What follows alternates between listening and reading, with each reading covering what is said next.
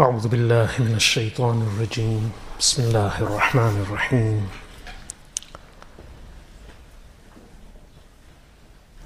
الحمد لله نحمده ونستعينه ونستغفره ونؤمن به ونتوكل عليه ونعوذ بالله من شرور أنفسنا ومن سيئات أعمالنا من يهده الله فلا مضل له ومن يضلله فلا هادي له ونشهد أن لا إله إلا الله وحده لا شريك له ونشهد أن محمدا عبده ورسوله صلى الله تعالى عليه وعلى آله وصحبه وبارك وسلم تسليما كثيرا كثيرا. أما بعد، فأعوذ بالله من الشيطان الرجيم بسم الله الرحمن الرحيم إن الله وملائكته يصلون على النبي يا أيها الذين آمنوا صلوا عليه وسلموا تسليما. اللهم صل على محمد وعلى آل محمد كما صليت على إبراهيم وعلى آل إبراهيم إنك حميد مجيد. اللهم بارك على محمد وعلى آل محمد كما باركت على إبراهيم وعلى آل إبراهيم إنك حميد مجيد. Respected listeners, Assalamu alaikum wa rahmatullahi wa barakatuh. We gather once again for the continuing commentary of Surah Al-Hujurat, the 49th Surah of the Quran. So far in the preceding weeks, we've completed 8 verses. We now continue with the next verse. So far, Allah subhanahu wa ta'ala has reminded the believers of the obligation of respecting the Messenger sallallahu alayhi wasallam, respecting the authority and the position of Allah and His Rasul sallallahu alayhi wasallam, and of recognizing their own limits. Believers have also been instructed to ascertain the truth and verify facts before relying on reports, especially when it comes to making a judgment or a decision. Following that, we have also been told that the Messenger sallallahu alaihi wasallam is not to be treated as any normal human being, but rather he is the Messenger of Allah, and that the companions radiyallahu anhum should not persist in their recommendations and their suggestions, nor should they lean upon the Prophet sallallahu alaihi wasallam in any way for him to do their bidding. Rather, even when they are consulted, they should respectfully offer their sincere and honest opinion, following which, regardless of whether their opinion is accepted or not, they should submit to the decision of the Prophet sallallahu alaihi wasallam. And following on after the companions, for us especially, we should recognize whether we can recognize or not, we should still accept the wisdom of the teachings of Allah and His Rasul sallallahu alaihi wasallam, and we should try to mold ourselves and shape our lives according to the sunnah of the Messenger sallallahu alaihi wasallam, rather than expecting religion or trying to mold religion to our wishes, whims and desires. I covered all of this in detail. These are the topics that have been discussed so far. Moving on to the next verse. Allah subhanahu wa ta'ala says in verse number 9, وَإِن طَائِفَتَانِ مِنَ الْمُؤْمِنِينَ اقْتَتَلُوا فَأَصْلِحُوا بَيْنَهُمَا فإن بغت إحداهما على الأخرى فقاتلوا التي تبغي حتى تفيء إلى أمر الله فإن فاءت فأصلحوا بينهما بالعدل وأقسطوا إن الله يحب المقسطين. Allah says, and if. Now this is, well, let me translate the verse first. وَإِن طَائِفَتَانِ, and if 2 groups من المؤمنين اقتتلوا, from the believers fight with each other. فَأَصْلِحُوا بَيْنَ أَخَوَيْكُمْ فَأَصْلِحُوا بَيْنَهُمَا. Then reconcile the two. فَإِنْ بَغَتْ إِحْدَاهُمَا عَلَى الْأُخْرَى. Then if one of the two transgresses against the other, فَقَاتِلُوا الَّتِي تَبْغِي حَتَّى تَفِيءَ إِلَىٰ أَمْرِ اللَّهِ. Then fight with the one that rebels until it returns, meaning the group, until it returns to the decree of Allah. فَإِنْ فَاءَتْ. So if it does return to the command of Allah, then reconcile the two. فَأَصْلِحُوا بَيْنَهُمَا بِالْعَدْلِ. Then reconcile the two parties, the two groups, with justice. وَأَقْسِطُوا. And be just. إِنَّ اللَّهَ يُحِبُّ الْمُقْسِطِينَ. Verily Allah loves the just ones. So that's the translation of the verse. Now, as you can tell, this is a departure from the earlier topics, but it fits with the overall theme of the surah. And the theme of the surah is an honest, upright, just, equitable, caring, loving society. And we did see, and history did witness, such a society in Medina. But it was only because it was founded on the teachings of Allah and the Sunnah of His Rasul sallallahu alayhi wasallam. And prior to speaking about communal justice, Allah subhanahu wa ta'ala prefaced that with the necessity of recognizing Allah's position and the position of His Rasul sallallahu alayhi wasallam. Having moved on from that topic of the position and the authority of Allah and His Rasul sallallahu alayhi wasallam, knowing their position, knowing our limitations, Allah now speaks about conflicts and disputes amongst believers. So Allah says, وَإِن طَائِفَتَانِ, meaning, how should this be addressed in any society, in any family, in any group of individuals? Continuous harmony and agreement without any disruption, disturbance, fluctuation, etc. is impossible. Disagreements, disputes, conflicts, quarrels are an unfortunate fact of life.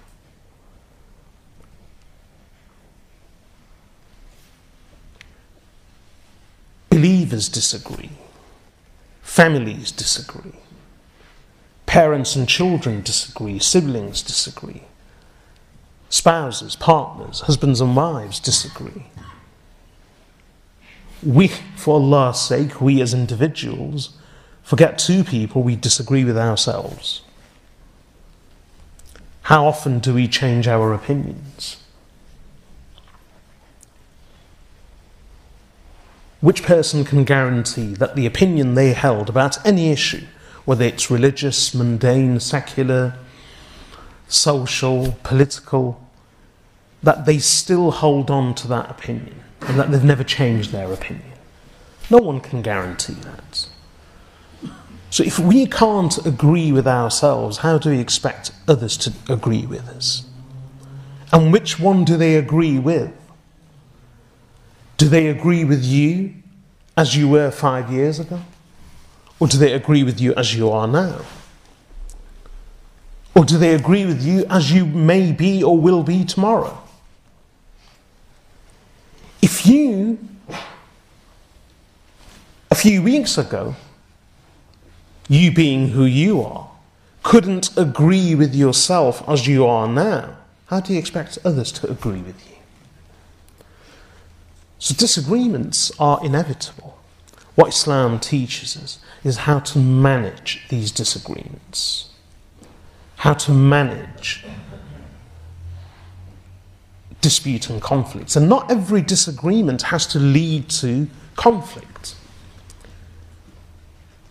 In Arabic, the words are very similar, but there is a beautiful, subtle difference. Difference, i.e. a difference of opinion, is normally referred to as ikhtilaf. But opposition is referred to as mukhalafa. One can disagree without opposing. So there can be ikhtilaf without mukhalafa. There can be the ikhtilaf of the minds, the difference of the minds, yet hearts can still agree. We see it all the time. So disagreements are a fact of life, and what religion teaches us is how to manage those disagreements. And the first point is, not every disagreement has to necessarily lead to conflict. Not every ikhtilaf should lead to mukhalafa. Not every difference of opinion should lead to opposition. But unfortunately, things happen. And if ever, and this is the teaching, two groups of believers end up not just quarrelling, but the words here are iqtatalu, which means actual fighting, then what is to be done? Now, let me speak about the primary meaning of the verse and then the secondary. The primary meaning of the verse is if two groups of Muslims actually engage with each other in battle, in physical fighting, then what should be done? According to a number of narrations, there was actually a backdrop to the revelation of this verse. And it was that Imam Bukhari rahmatullahi alayhi himself relates, and so do others, that the Prophet sallallahu alayhi wasallam it was suggested to him that maybe he should go and see Abdullah ibn Ubay ibn Salul, the leader of the hypocrites. Now, Prophet sallallahu alaihi wasallam decided to go.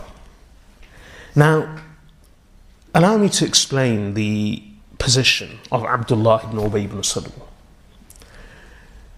Why did the Prophet sallallahu alaihi wasallam agree to visit him? Why did the Messenger sallallahu alaihi wasallam give him some recognition and credence? And why was he held in that position?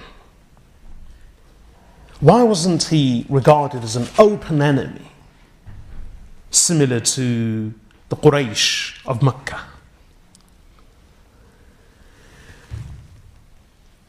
The reason was that Abdullah ibn Ubay ibn Salul was a leader of the Khazraj tribe, one of the leaders.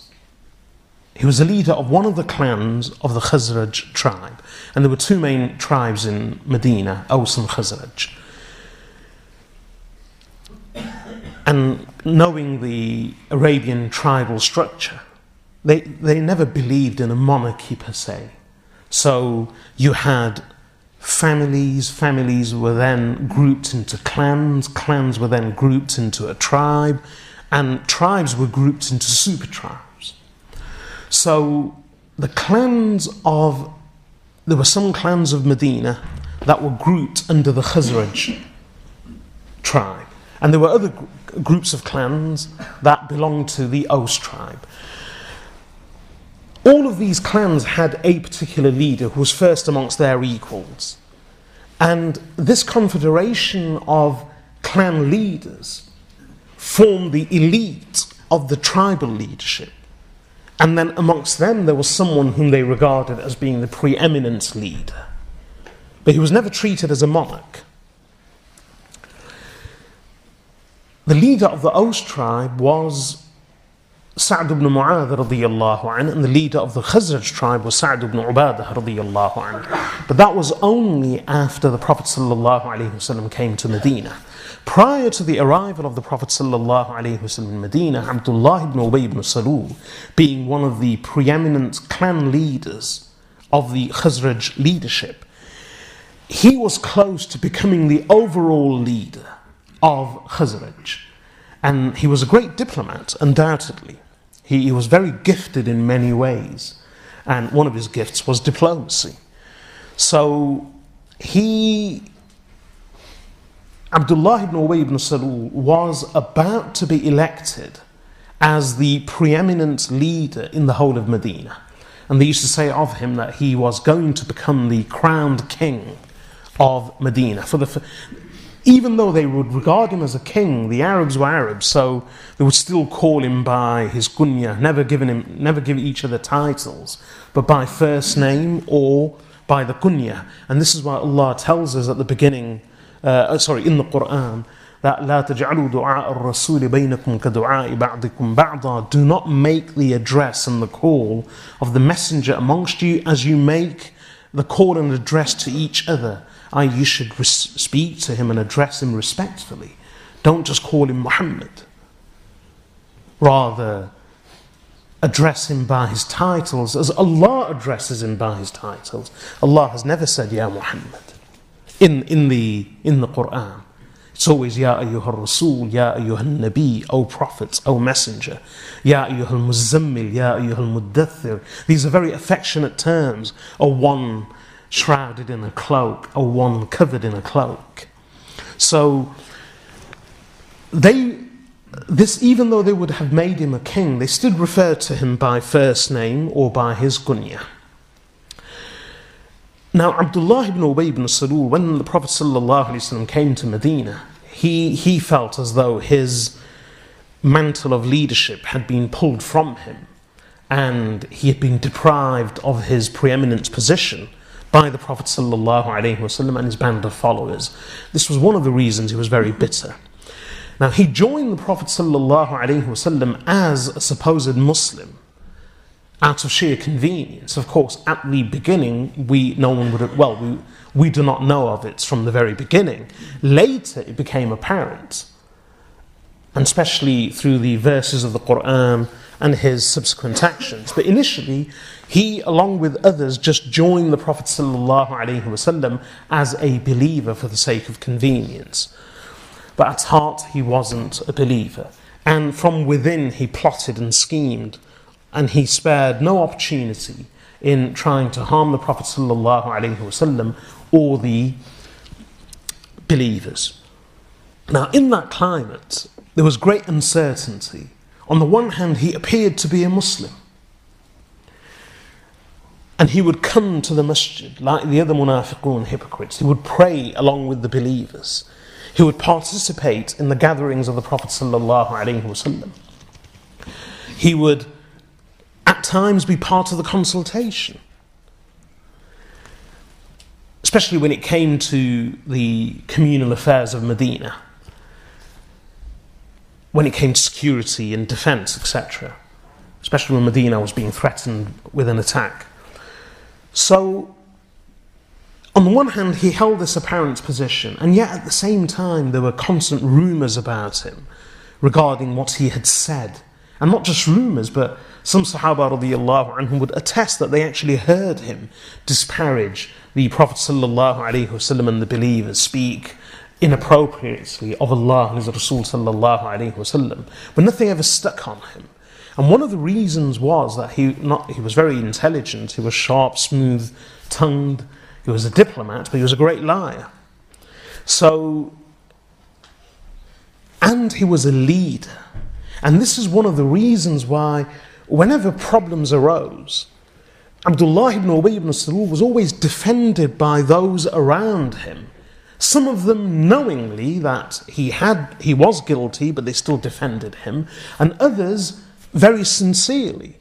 Because, like on the occasion of Zayd radiyallahu anhu, when he heard Abdullah ibn Ubay ibn Salul speaking disparagingly of the Prophet sallallahu alaihi wasallam, and he reported him, the other senior, sincere Sahaba radiyallahu anhum actually said to the Prophet sallallahu alaihi wasallam that he is a leader amongst us, and we cannot believe that he would use such language. So some of them were genuinely, sincerely incredulous. They couldn't believe that Abdullah ibn Ubay ibn Salul would speak in that manner. So there was always this confusion, and because of his position as a leader, he was always treated well by the others and the Prophet ﷺ, except on rare occasions when some of his guilt showed through and some of the Sahaba radiallahu anhum wished to take him to task. But because he was a leader, the matter was always played down. So on one such occasion, the Prophet ﷺ, it was suggested to him by some of the Sahaba radiallahu anhum that why don't we go and meet Abdullah ibn Ubay ibn Salul? And he had great influence. This is why in the 3rd year of Hijrah, and this is what I meant that he was part of the consultation, when the Quraysh were about to attack Medina, Prophet ﷺ held a council, and in there they discussed their strategy. Should they remain in the city and defend the city from within, or should they venture out of the city and meet the Quraysh in open battle? So Abdullah ibn Ubay ibn Salul, along with others, was of the view that they should remain within the city. The Prophet ﷺ, some of the Sahaba radiallahu anhum were of the opinion that they should go out of the city. Eventually, the Prophet ﷺ decided to go out of the city and meet the Quraysh in open battle rather than adopt defensive positions from within the city. Abdullah ibn Ubay ibn Salul was again very bitter that the Prophet ﷺ did not listen to him. He was used to being a man who was listened to. So, on the morning of the Battle of Uhud, Abdullah ibn Ubay ibn Salul, when they ventured out for the Battle of Uhud, Abdullah ibn Ubay ibn Salul had 300 men. Well, he had a number of men who were marching with him. He actually marched out of the center of the city and went towards Uhud, where they were about to meet the Quraysh. Then Abdullah ibn Ubay ibn Salul turned around and he actually managed to convince his immediate followers as well as other clans from the Khazraj, up to 300 people. So initially the Prophet ﷺ set off with 1,000 men to face 3,000 of the Quraysh, but Abdullah ibn Ubay ibn Salul single-handedly managed to turn back 300 of them. And so 300 returned to the city of Medina. The Prophet ﷺ was left only with a force of 700 to battle against the Quraysh, 4 times as many, 3,000. So this shows how powerful, how influential Abdullah ibn Ubay ibn Salul was, because he was one of the Khazraj clan leaders. And his position was very confusing because the Prophet ﷺ, on one occasion, some of the Sahaba radiallahu anhum suggested to the Prophet ﷺ that we should go and attack these hypocrites. But the Prophet ﷺ said, no, I do not wish the Arabs to say that Muhammad has begun killing his own companions. So, because of this confusion, on the one hand they lied, they appeared to be Muslim, on the other hand they surreptitiously worked against the Prophet ﷺ and the Muslims, and this hypocrisy protected them. So this was the background. So the Prophet ﷺ said he accepted the suggestion that he should go out and meet Abdullah ibn Ubay ibn Salul. So the Prophet ﷺ left his masjid along with a group of companions, and they went to meet Abdullah ibn Ubay ibn Salul where he was. And since he was a clan leader, he was a natural leader, he was surrounded by some of his cronies who were fellow hypocrites. And at the same time, there were other Muslims present who belonged to the Khazraj tribe. So when the Prophet ﷺ arrived, he was riding a donkey, a proper donkey. So Abdullah ibn Ubay ibn Salul spoke up, and he actually said to the Prophet ﷺ, away with you for the odor and the smell of your donkey has offended me. The smell of your donkey has overwhelmed me. So one of the Sahaba radiyallahu anhu who was with the Prophet sallallahu alayhi wasallam, he began abusing Abdullah ibn Ubay ibn Salul and said to him, by Allah, even the donkey of the Messenger sallallahu alayhi wasallam is far better than you. So one of his cronies replied, and then the Prophet sallallahu alayhi wasallam was silent, and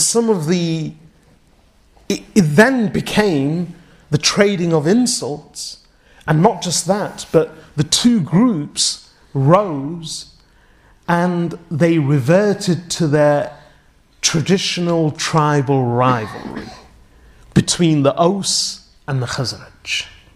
So some of the Khazrajis, even though they were sincere Muslims, because they regarded the Khazraj as family, they stuck with their clans.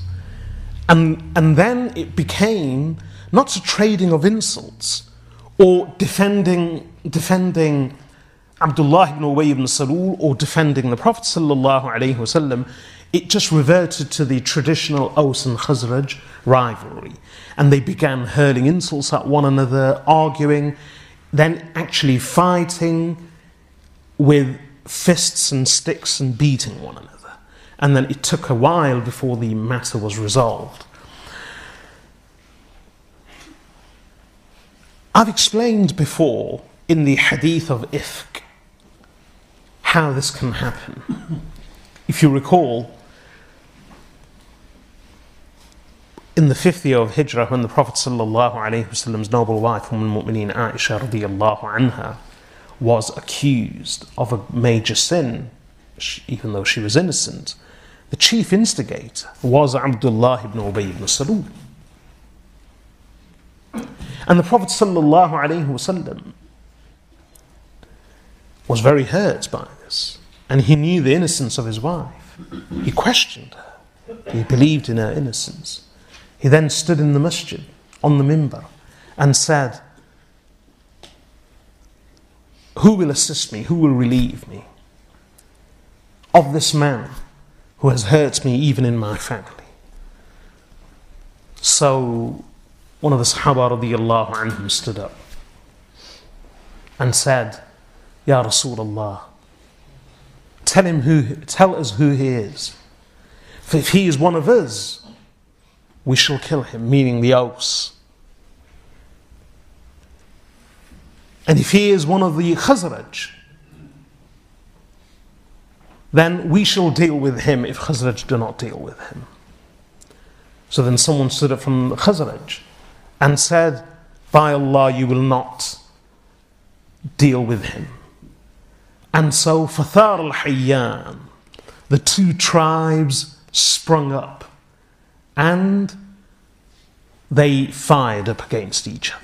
So the original issue was about Al-Mu'mineen Aisha radiyallahu anha. But again, it became an issue between the Aus and the Khazraj. It became a tribal issue. So members of the Aus, more was said. So when he said no, that was Sa'd ibn Ubadah radiyallahu anhu, he said, you will not harm him if he is one of us.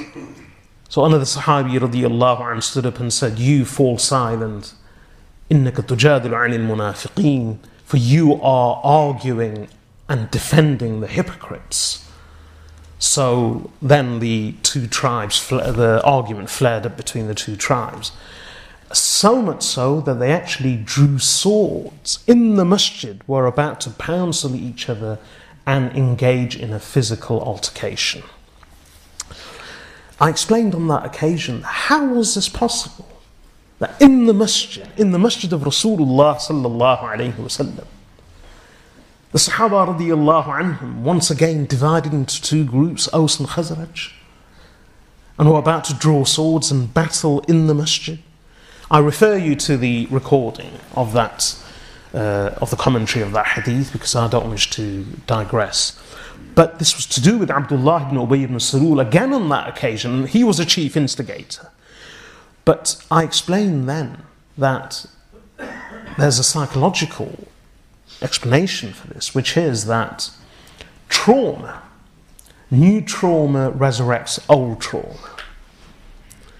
And the Sahaba radiallahu anhum were in a state of trauma because of what the Prophet sallallahu alaihi wasallam was going through. And a perfect example is, imagine if we are struck by a tragedy in the family. It could be any tragedy. It could be a divorce. It could be bereavement. It could be someone becoming injured. It could be the loss of money. Now, sense dictates that at such times, in bereavement, in grievous issues such as divorce, in a case of loss of money, in a case of someone becoming physically hurt, the family would come together and be very calm, be very patient, be very loving, caring and understanding. And yet, they do come together, but that coming together is often interspersed with moments of insanity where arguments take place, there is bickering. And one thinks that how is the family arguing and bickering and fighting over minutiae and over trivial issues at such a critical moment? And the reason is everyone's old trauma is coming out and everything's being triggered. So it's not the issue at hand that's merely acting as a trigger. That trigger is bringing out all the underlying unresolved issues from the past. This is why people behave irrationally on such occasions. That's what happened with the Sahaba radiallahu anhum. They were in a very confused and traumatic state. All it needed was a trigger. And the trigger was the comment of one of the Khazraj, that you will not harm him if he is one of us. And that brought out the argument, the underlying trauma, the old unresolved disputes and issues. And everyone forgot what the original discussion was about al-Mu'mineen Aisha radiyallahu anha, about the Prophet sallallahu alaihi wasallam, and the old rivalries between the Khazraj and Aus flared up. That's what happened on that occasion. This is what happened here as well. People forgot the original dispute, which was Abdullah ibn Ubay ibn Salul's offensive comments about the Prophet sallallahu alaihi wasallam, and it became an issue between the Aus and the Khazraj. So they ended up fighting with one another. Eventually the matter was resolved. According to this narration of Bukhari as well as others, this was the background to the revelation of this verse, وَإِن طَائِفَتَانِ مِنَ الْمُؤْمِنِينَ اقْتَتَلُوا. And if two groups of believers fight with one another, then what do you do? فَأَصْلِحُوا بَيْنَهُمْ. Then you reconcile the two warring, conflicting, battling parties. I'll continue with this after Salah, inshallah. Bismillahir Rahmanir Rahim. Continuing with the discussion from before Salah. Allah subhanahu wa ta'ala says, وَإِن طَائِفَتَانِ مِنَ الْمُؤْمِنِينَ اقْتَتَلُوا فَأَصْلِحُوا بَيْنَهُمَا. And if two groups of the believers fight with each other, then reconcile the two. As I was saying, conflict is an unfortunate and inevitable fact of life. So when such a dispute does arise, how should it be addressed? First of all, here Allah subhanahu wa ta'ala says, اقتتلوا, actually fight with each other. Now, in the past, and even now, Muslims, even from the time of the Sahaba radiyallahu anhum, have fought with each other in battles.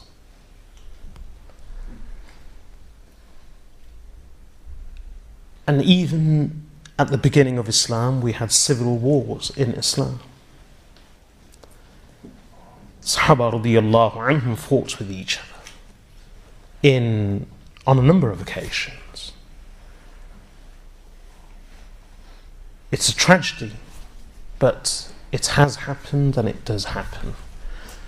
So on such occasions, how should the matter be resolved? Allah subhanahu wa ta'ala says, فَأَصْلِحُوا بَيْنَهُمَا, reconcile the two. Other Muslims should not just sit back and spectate. They should make a genuine, sincere and concerted effort to bring about peace, to end the conflicts and fighting, and to become involved with the hope of reconciling the two and resolving issues.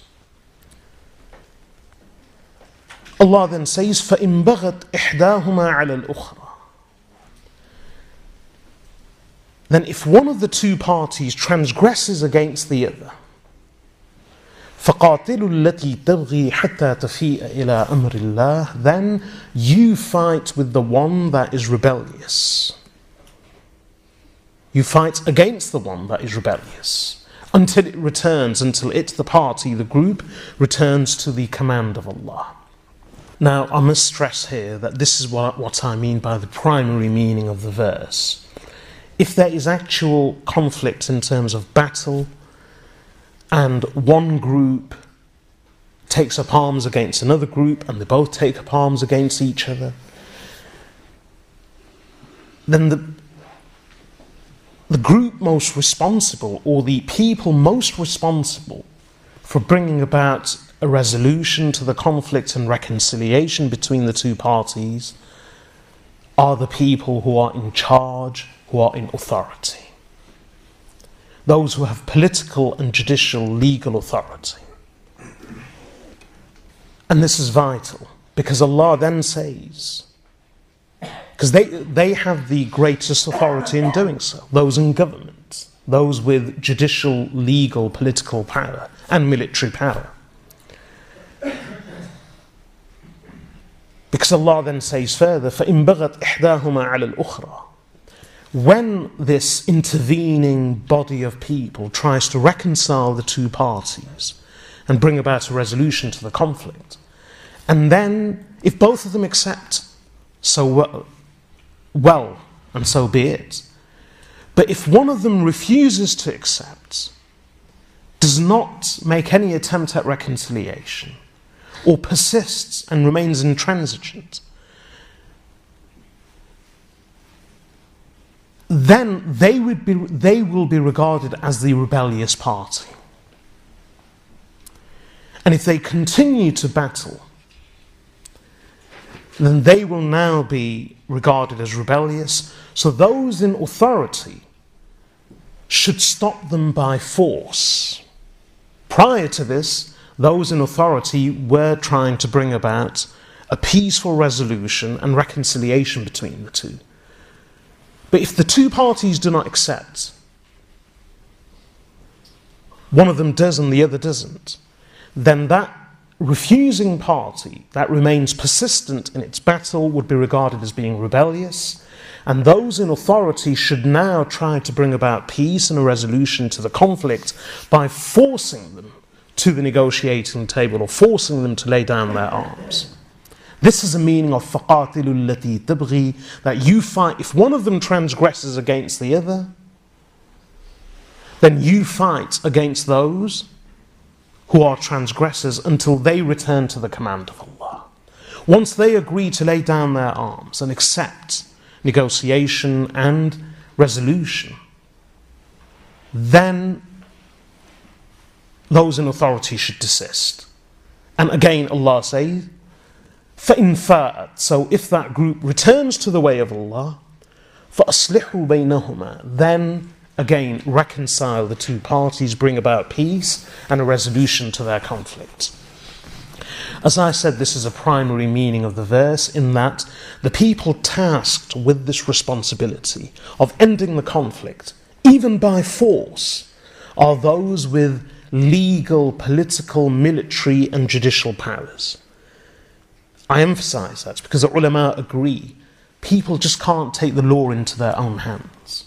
So if there are two groups fighting with each other, the meaning of the verse isn't that other Muslims should try to intervene and speak sense to both parties and bring about peace. And if the two parties don't listen, then the other Muslims who were non-combatants until this stage, they should now take up arms as well. La hawla wa la quwwata illa billah. That will lead to anarchy and lawlessness. So the primary meaning of the verse is only reserved for those who are in government, who have authority, legal, judicial, political and military authority. This is a primary meaning of the verse.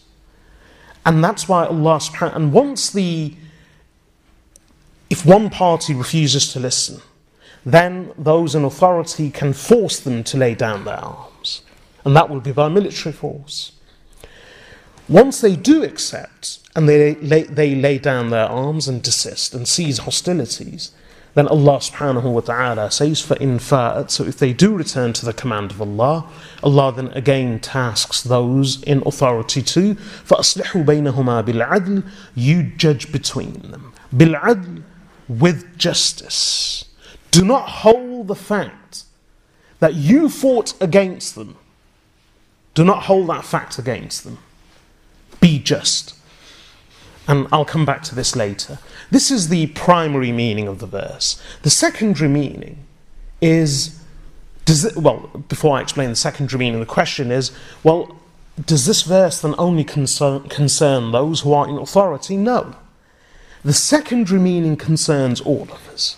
And what's that secondary meaning? Is when two groups of people fight with each other. And I'm not talking about actual taking up of arms, but physical altercations, arguments, conflicts, disputes. When two groups of people fight with each other, what should other Muslims do? Should Muslims simply refuse to get involved and take a step back and spectate? Or throw up their arms and say, it's got nothing to do with me? No. Even the Prophet ﷺ set a perfect example. Whenever he learned of a dispute or a quarrel between two groups of people, and there were quarrels amongst the Sahaba radiyallahu anhum, the Prophet ﷺ would go out of his way to intervene and bring about peace between the two parties by talking to both of them, by calming both parties down. I remember, Allahu Akbar, if someone is sincere and they have the wisdom and the tact, it can be done. You may recall a story I related from my father about one of his teachers who exercised such taqwa. He's passed on, both of them have passed on, may Allah have rahmah on both of them. But this teacher of his, he once told me that he is so reliant on Allah, he has such tawakkul and taqwa, that his family members, the extended family, they hurt him a lot. As is typical in our culture, there were arranged marriages between his children and his daughters and another family. His daughters were divorced and abandoned. And to add insult to injury, the same family also appropriated their wealth. So took their lands and occupied their homes. Not the homes, but the land in their native country. And despite all of that, every Ramadan, this teacher of my father's, he would send money back home to that same family. So my father, who was very soft, but even he, despite his softness, was taken aback by this generosity in the face of such hostility. He said to his teacher that they've done this to you, they've done that to you, they've done this to you, they've done that to your family, to your daughters. And after all of that, you still send money back home to the same family. And his reply was that what they have done to me is between them and Allah. But I still have to abide by the command of Allah of Silatul Rahim, of bonding the ties of blood. So I do my duty. Now that same teacher, I was a child, I was 16 years old, and I was with my father and that teacher and one of my uncles. There was just 4 of us. I was only 16 years old, but I was with them in India. And we were travelling through Bombay. And we were just walking. And I witnessed miracles at the hands of that teacher, my father's teacher. In just 3 days, what a whole group of people couldn't do, he single-handedly managed. And one of the occasions was that we were walking, and suddenly we came across it's a crowded place anyway, but we came across a huge crowd, possibly of 500-600 people. And the traffic had stopped. There were no police to be seen, but the traffic had stopped, and there was a huge throng of people. So we were stuck. And as we drew closer to the crowd, it was very clear that there were 2 groups of people fighting. In fact, there were just 2 individuals. But with the 2 individuals, there were other groups. There was another group. So there were 2 groups of people fighting. And there were people holding others back. And it looked like a typical Bollywood movie, where there were threats, and I'll do this, and I'll do that, and khairan. But there was a huge scope for violence. And my father actually said, I actually said, I was a young, naive, 16-year-old child, so I said, why doesn't anyone stop it? And my father said, shh, don't get involved. We can't get involved. Because this was a huge crowd, and it wasn't necessarily people of the same faith, it was just a huge crowd in a large city. And this teacher of my father, amazingly, in that whole crowd, others said, we've tried, but they're not listening. And indeed, they were holding people back. They were threatening to kill each other. I don't know, he had magic in his tongue.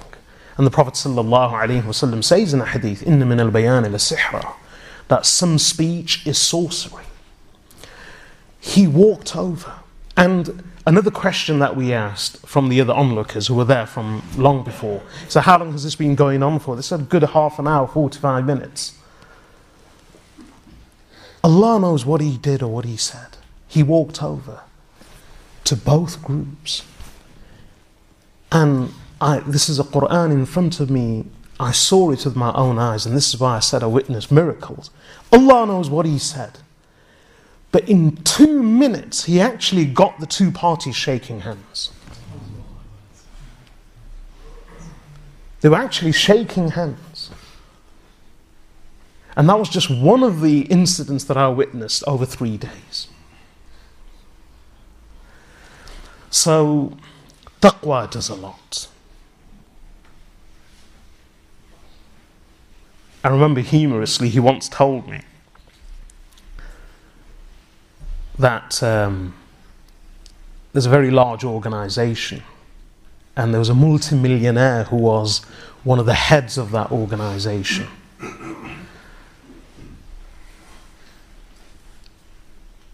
But this multimillionaire, he would give grief to certain people. So this father's teacher told me that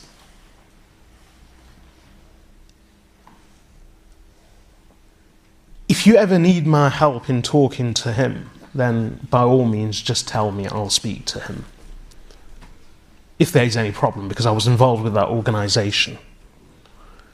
And then I said, why?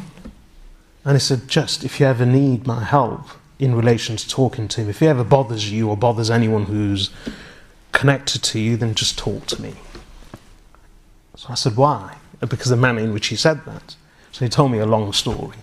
He said once this multimillionaire, Allah had blessed him with so much wealth, but he was suffering from some medical condition of constant headaches, persistent, 24 hours. He couldn't eat, drink or sleep. And he had been to private medical doctors, no one could help him. So then he turned to some of our herbal healers.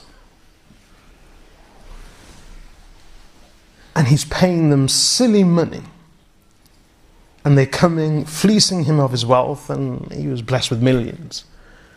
But he couldn't sleep, he couldn't eat, he couldn't rest, couldn't do anything. And one after the other, they all came, took his money, but nobody could make an iota of difference.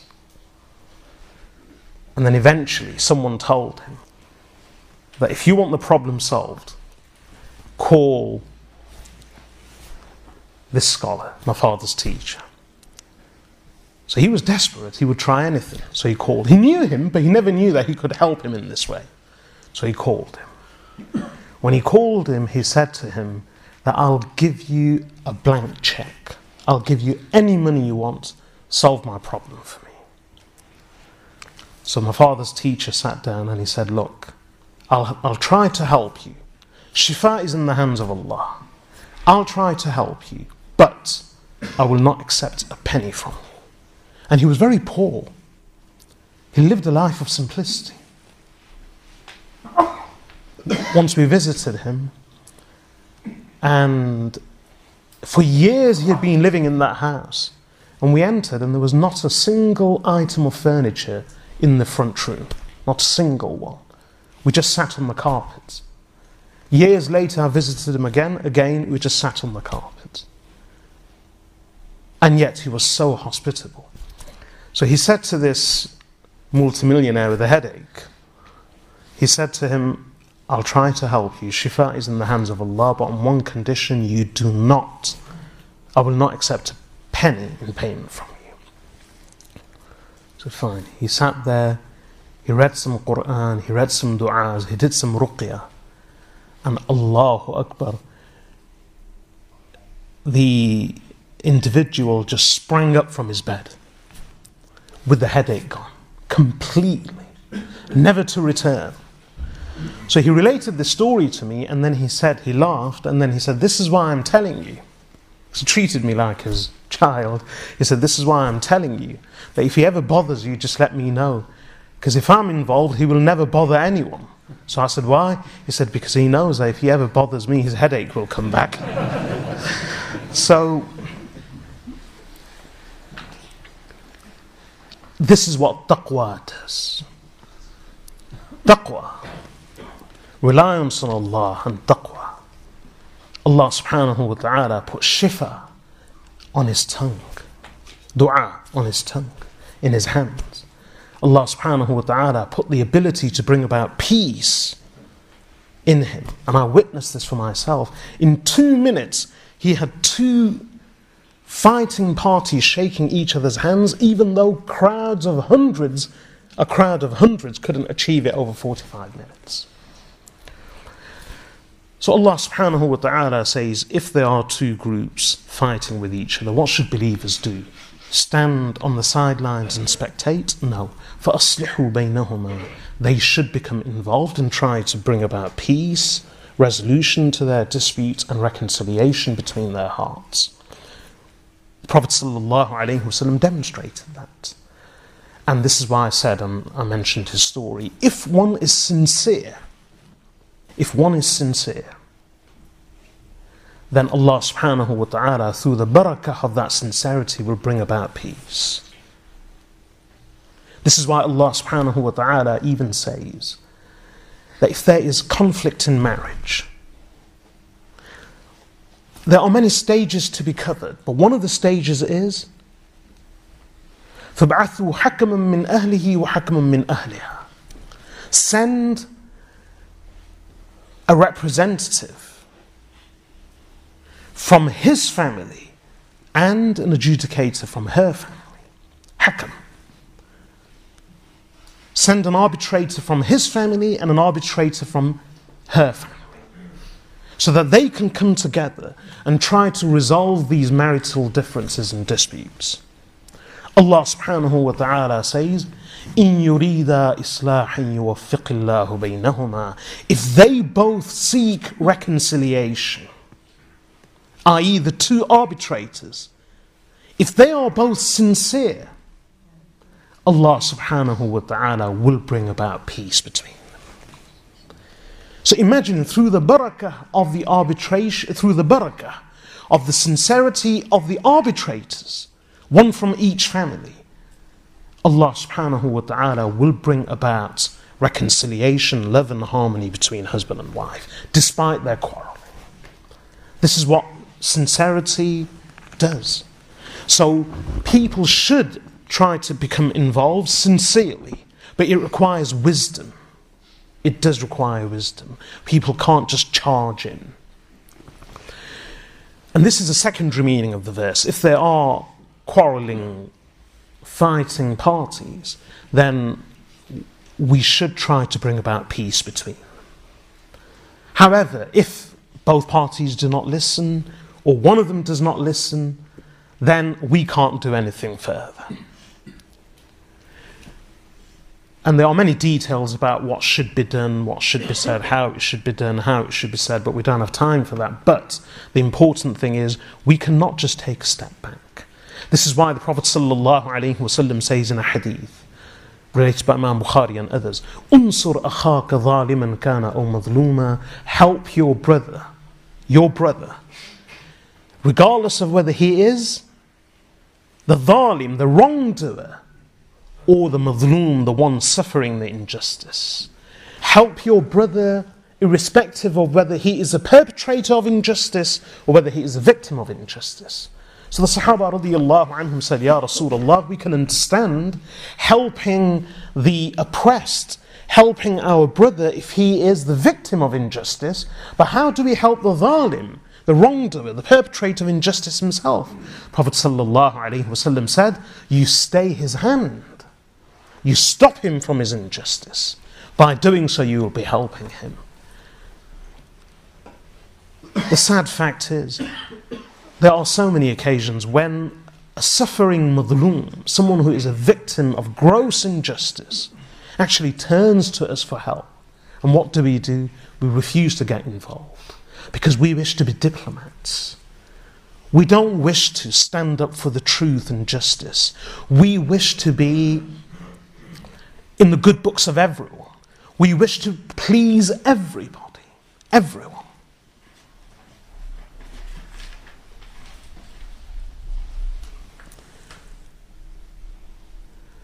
And this is one of the traits of hypocrisy. Because what happens when you try to please everyone? You end up being dishonest, you end up lying. You hardly ever speak the truth. Because you can't. If one group comes to you and says, these are our grievances, and you tell them exactly what they want to hear. Another group comes and you tell them exactly what they want to hear. Another third group comes and you tell them exactly what they want to hear. And we do that in the hope of being in everyone's good books. You know what we end up doing? We end up being in no one's good books because no one trusts us. And this is what I mean by we end up being like the hypocrites. So this is a trait of hypocrisy. Allah subhanahu wa ta'ala says about the hypocrites, يُخَادِعُونَ اللَّهُ وَهُوَ خَادِعُهُمْ. They try to deceive Allah, whereas Allah is the one who is keeping them in error. وَإِذَا قَامُوا إِلَى الصَّلَاةِ قَامُوا كُسَالًا. When they stand up for prayer, they do so lazily. يُرَاءُونَ النَّاسِ, merely to show the people.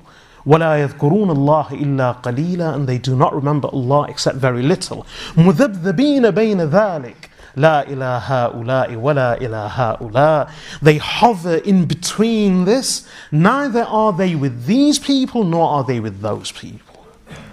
These are the hypocrites. La ilaha ula'i wa la ilaha ula. Neither are they with this group of people, nor are they with this group of people. No one trusts them. And this is why Allah subhanahu wa ta'ala says we must stand up for the truth and justice, even if it means offending people. We wish to offend no one. In the hope, that doesn't mean that we should resort to gratuitous offence. No. Rather, in speaking the truth, in standing up for the truth, in speaking justly, we should not fear offence.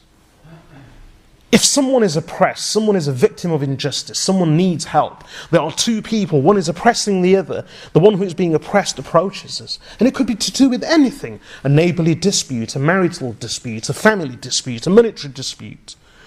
We need to have the courage, the knowledge, the wisdom, the uprightness, the manliness, the decency, man or woman, to say to the person that you are wrong, no matter what they mean to us. And this is why Allah subhanahu wa ta'ala says, Ya ayyuha alladhina kunu amanu, Ya ayyuha alladhina amanu, كونوا قوامين لله شهداء بالقسط. O believers, be upright for the sake of Allah, witnesses and bearers of justice. In another verse, يا أيها الذين آمنوا كونوا قوامين بالقسط شهداء لله. O believers, be upholders of justice, witnesses for the sake of Allah. وَلَوْ عَلَىٰ أَنفُسِكُمْ أَوِ الْوَالِدَيْنِ أَوِ الْأَقْرَبِينَ. Even though this testimony may be against yourselves, or your parents, or even your own relatives. So Allah has told us to be just. And part of that justice is we help those who are perpetrators of injustice as well as the victims of injustice. How do we help the perpetrators of injustice? We bid them to stop. We speak the truth to them. That's why the Prophet ﷺ said, "Unsur akhaka zaliman kana aw madhluma." Help your brother, regardless of whether he is a perpetrator of injustice or the victim of injustice. We can't just stand on the sidelines and spectate, because tomorrow, if ever we are in that position whereby we are wronged and we are unable to do anything for ourselves, and we seek help from others, how will we feel when we approach them and they ignore us, or they tell us what we want to hear and they go to the other party and tell them what they want to hear? So the verse tells us that if two groups of people are fighting between themselves, فَأَصْلِحُوا بَيْنَهُمَا, it's a command, bring about peace, bring about reconciliation between them.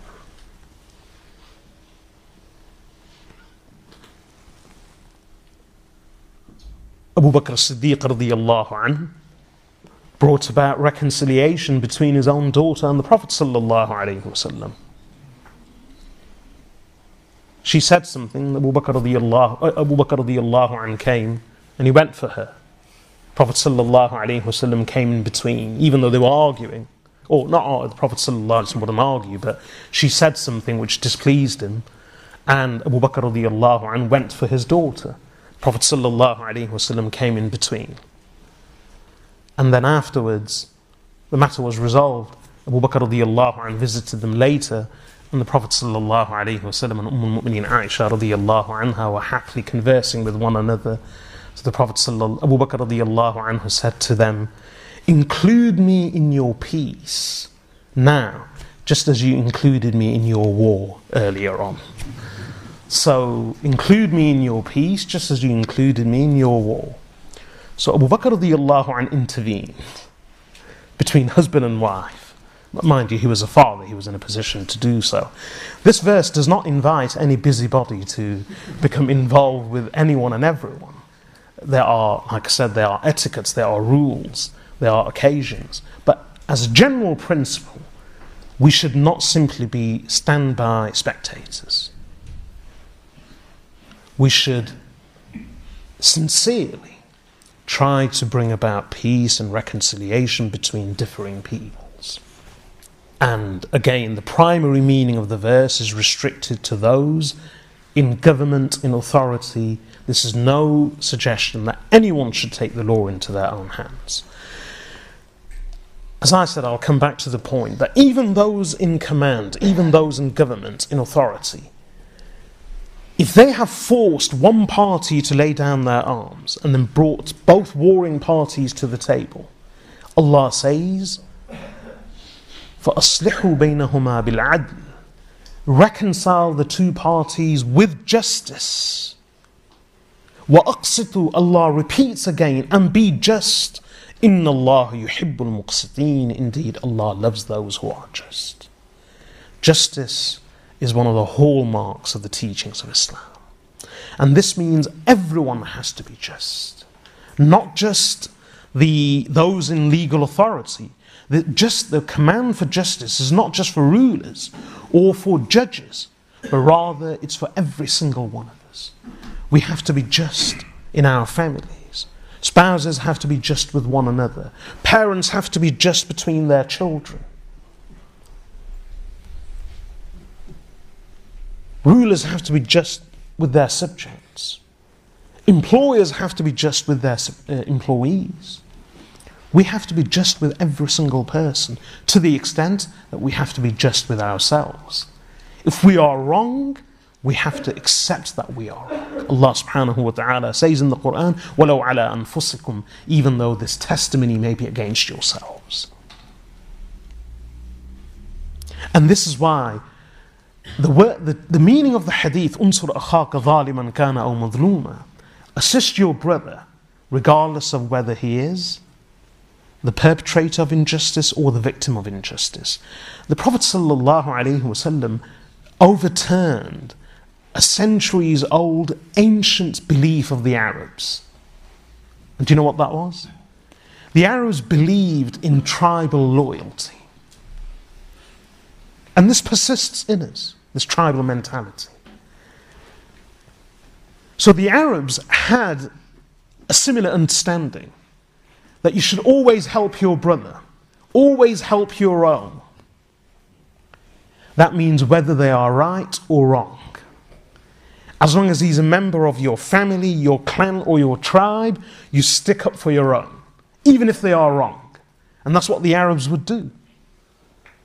So, regardless of what happened, if he belongs to our clan, we have to stand for him. We have to defend him. So the Prophet ﷺ overturned this centuries-old traditional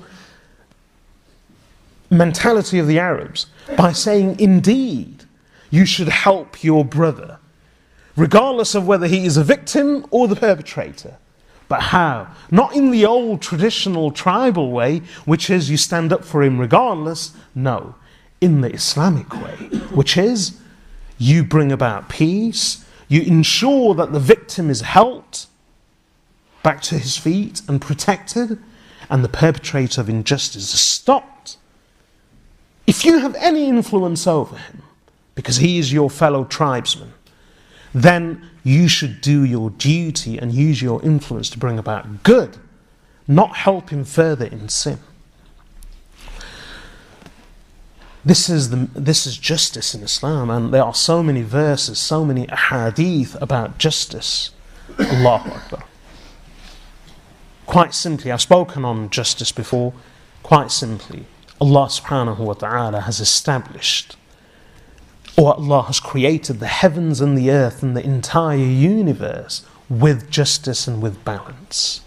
If there is any disruption to that balance, heaven and earth will perish, and there will be anarchy and chaos in the cosmos. Similarly, that's what the beginning verses of Ar-Rahman speak of. Similarly, if there is injustice, if there is any disruption to the balance of justice in the world, or in any situation, at any time or on any occasion, there will be anarchy, there will be fasad, that people and lives will perish. This is why justice is so important, and we must speak the truth when it comes to justice. This is why in one of the verses Allah subhanahu wa ta'ala says regarding justice, وَإِن تَلْوُوا أَوْ تُعْرِضُوا فَإِنَّ اللَّهَ كَانَ بِمَا تَعْمَلُونَ خَبِيرًا. This is actually the ending of the verse which I mentioned earlier about being just regardless. Allah subhanahu wa ta'ala says, وَإِن تَلْوُوا أَوْ تُعْرِضُوا. And if you twist and turn, then indeed Allah knows very well what you are doing. What does that verse mean? What do these words mean? It's actually to do with this situation. If there are two differing people, they need help, one of them needs your help, and pleads with you, approaches you and requests you to help, to bring about peace, bring about reconciliation. And what do? You do not stand up for justice. But what do? وَإِن تَلْوُوا أَوْ تُعْرِضُوا. You twist and turn. We twist, we turn, we make excuses. We might get away. We might get away with our act on earth. But Allah says, فَإِنَّ اللَّهَ كَانَ بِمَا تَعْمَلُونَ خَبِيرًا. Indeed, Allah knows exactly what you are doing. That you are merely making excuses and twisting and turning and shirking your responsibility of being just. You may deceive others, but Allah knows exactly what you are doing. So here again, even those in power, in authority, they should never hold these people's rebellion against them in any way whatsoever. Even though they have been rebels, even though they have fought against them, and even though they have had to force them to lay down their arms, Allah subhanahu wa ta'ala says, despite that, فَأَصْلِحُوا بَيْنَهُمَا بِالْعَدْلِ. You reconcile the two with justice. Be just. Indeed, Allah loves those who are just. Then the next verse, and I'll quickly end, Allah subhanahu wa ta'ala says, إِنَّمَا الْمُؤْمِنُونَ إِخْوَةٌ. Believers are only brothers amongst themselves. إِنَّمَا الْمُؤْمِنُونَ إِخْوَةٌ فَأَصْلِحُوا بَيْنَ أَخَوَيْكُمْ. Therefore bring about peace between your two warring brothers. وَاتَّقُوا اللَّهَ لَعَلَّكُمْ تُرْحَمُونَ. And be wary of Allah in the hope that you may receive mercy.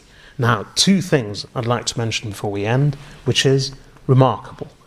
Allah subhanahu wa ta'ala says about two groups of people who are fighting with each other with the intention of hurting one another, maiming each other, and possibly even killing one another, that despite this, Allah calls them min al-mu'mineen. If two groups of the mu'mineen fight with each other, despite this, they are still believers.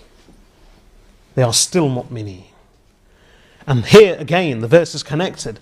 فَأَصْلِحُوا بَيْنَ أَخَوَيْكُمْ. Despite their quarrels, their disagreements, their fighting with one another, Allah says they are still brothers. فَأَصْلِحُوا بَيْنَ أَخَوَيْكُمْ. So when you bring about peace, don't think that you're bringing about peace between rebels and non-rebels, or two warring parties, or two belligerents. Rather, فَأَصْلِحُوا بَيْنَ أَخَوَيْكُمْ. You bring about peace between your two warring brothers. They are brothers. And it's a fact. Family is family. People fight, even amongst families. But their fighting, their quarrelling, does not negate the fact that they are blood brothers and sisters, blood siblings. No one can negate family. Similarly, we belong to a wider family. And believers are brothers. And I'll say more about this on the next occasion, but there are many beautiful hadith which speak about the brotherhood of Muslims. إِنَّمَا الْمُؤْمِنُونَ إِخْوَةٌ. Believers are only brothers. In one hadith, al-Muslimu akhul muslim, la yadhlimuhu wa la yuslimuh, related by Imam Bukhari, Imam Muslim and others. A Muslim is a brother of a Muslim. La yadhlimuh. He does not oppress him or wrong him. It doesn't just mean oppression. It means he does not wrong him. Wa la yuslimuh. We don't just stop there. The Prophet ﷺ said, a Muslim is a brother of a Muslim. La yadhlimuh. He does not wrong him or oppress him. What does he say after that? وَلَا يُسْلِمُ. And nor does he hand him over. Nor does he submit him. Nor does he abandon him. That's the meaning of handing him over. Handing him over means that he doesn't leave him to his fate. So in Islam, it's not a question of, okay, as long as I'm not doing anything wrong to him, that's fine. No. A Muslim is a brother of a Muslim. You don't just not wrong him, not suppress him, not hurt him, but you protect him. You do not leave him, you do not abandon him. If you are not hurting him but someone else is, then you cannot leave him to his fate. Then you have failed. You have failed to treat him as a brother. Al-Muslimu akhul Muslim. Muslim is a brother of a Muslim. لا يظلمه ولا يسلمه. He does not oppress him or hurt him or wrong him, nor does he abandon him. And there are many other hadith. In one hadith later, again by Imam Bukhari, Imam Muslim, from Anas radiyallahu anhu, the Prophet sallallahu alayhi wasallam says, لا يؤمن أحدكم حتى يحب لأخيه ما يحب لنفسه. One of you cannot be a true believer until he loves for his brother that which he loves for himself. What you want, desire the same thing for your brother.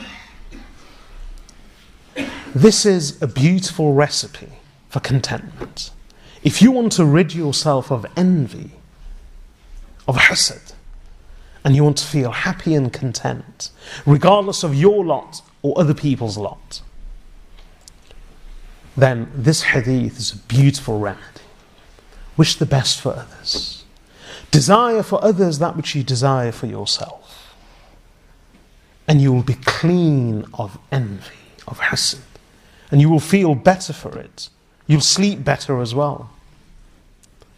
Why should you destroy your akhirah because of someone else's dunya? That's what hasad does.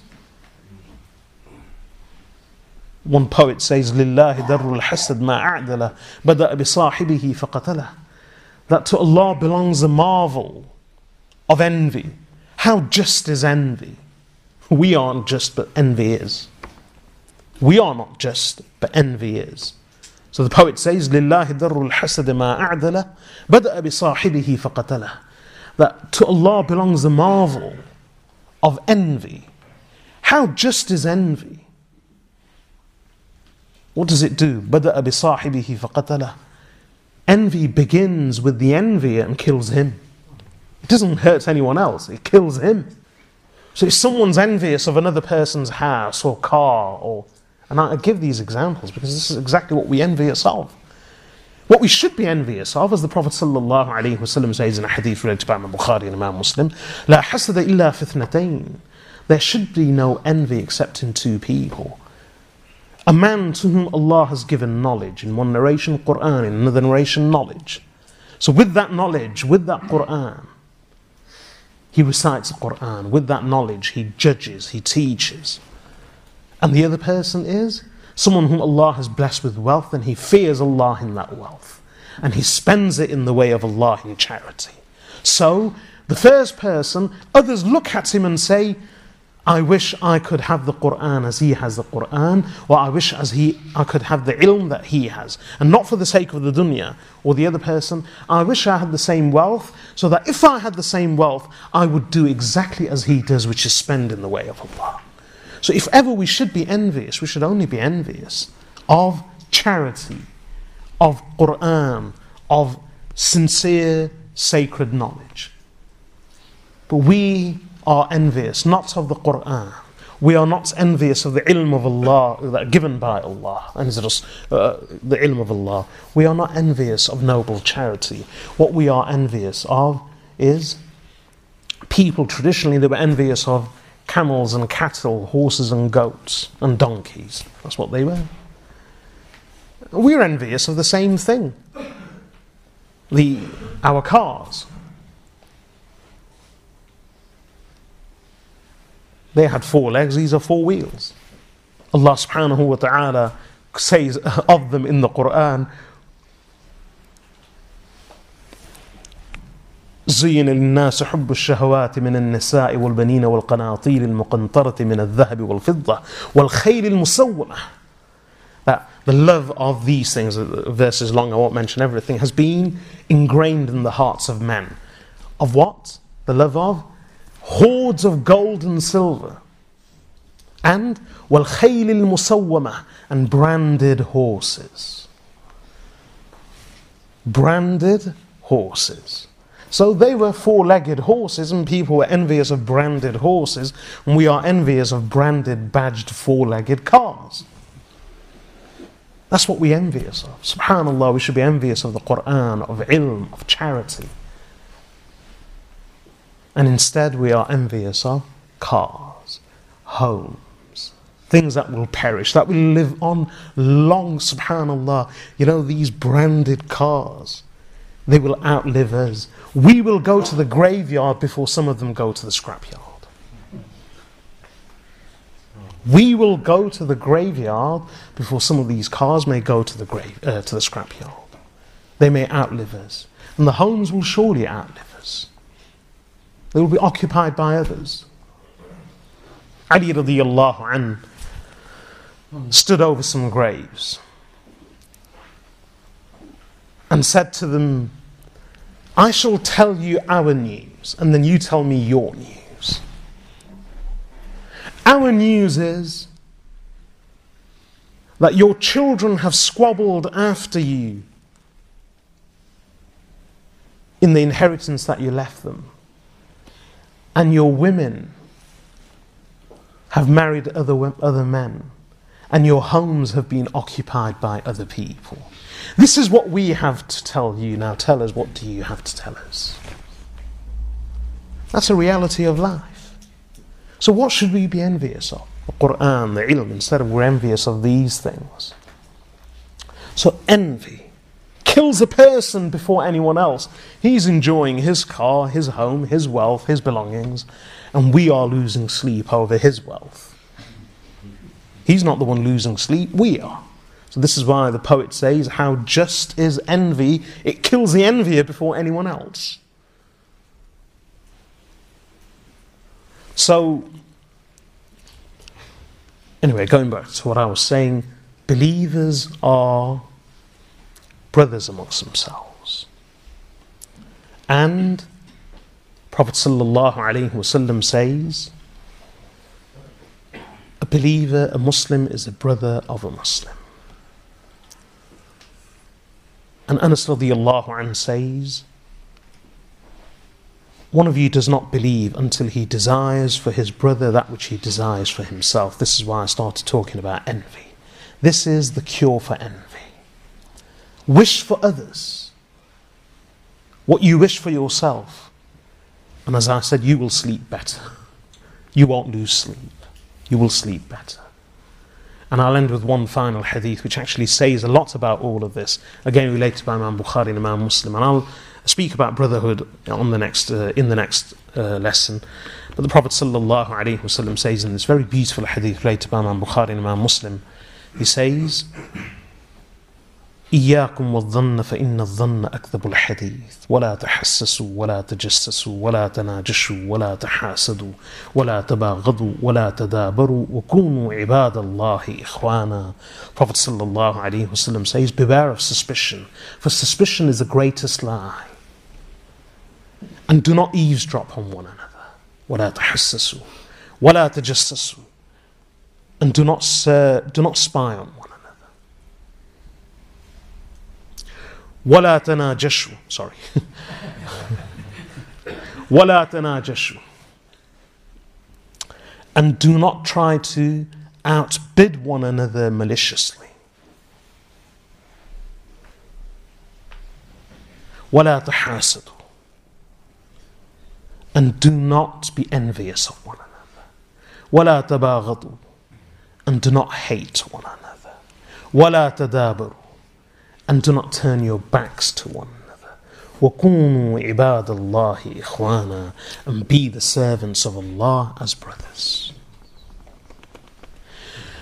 I end with this. وصلى الله وسلم على عبده ورسوله نبينا محمد وعلى آله وصحبه أجمعين. سبحانك اللهم وبحمدك نشهد أن لا إله إلا أنت نستغفرك ونتوب إليك.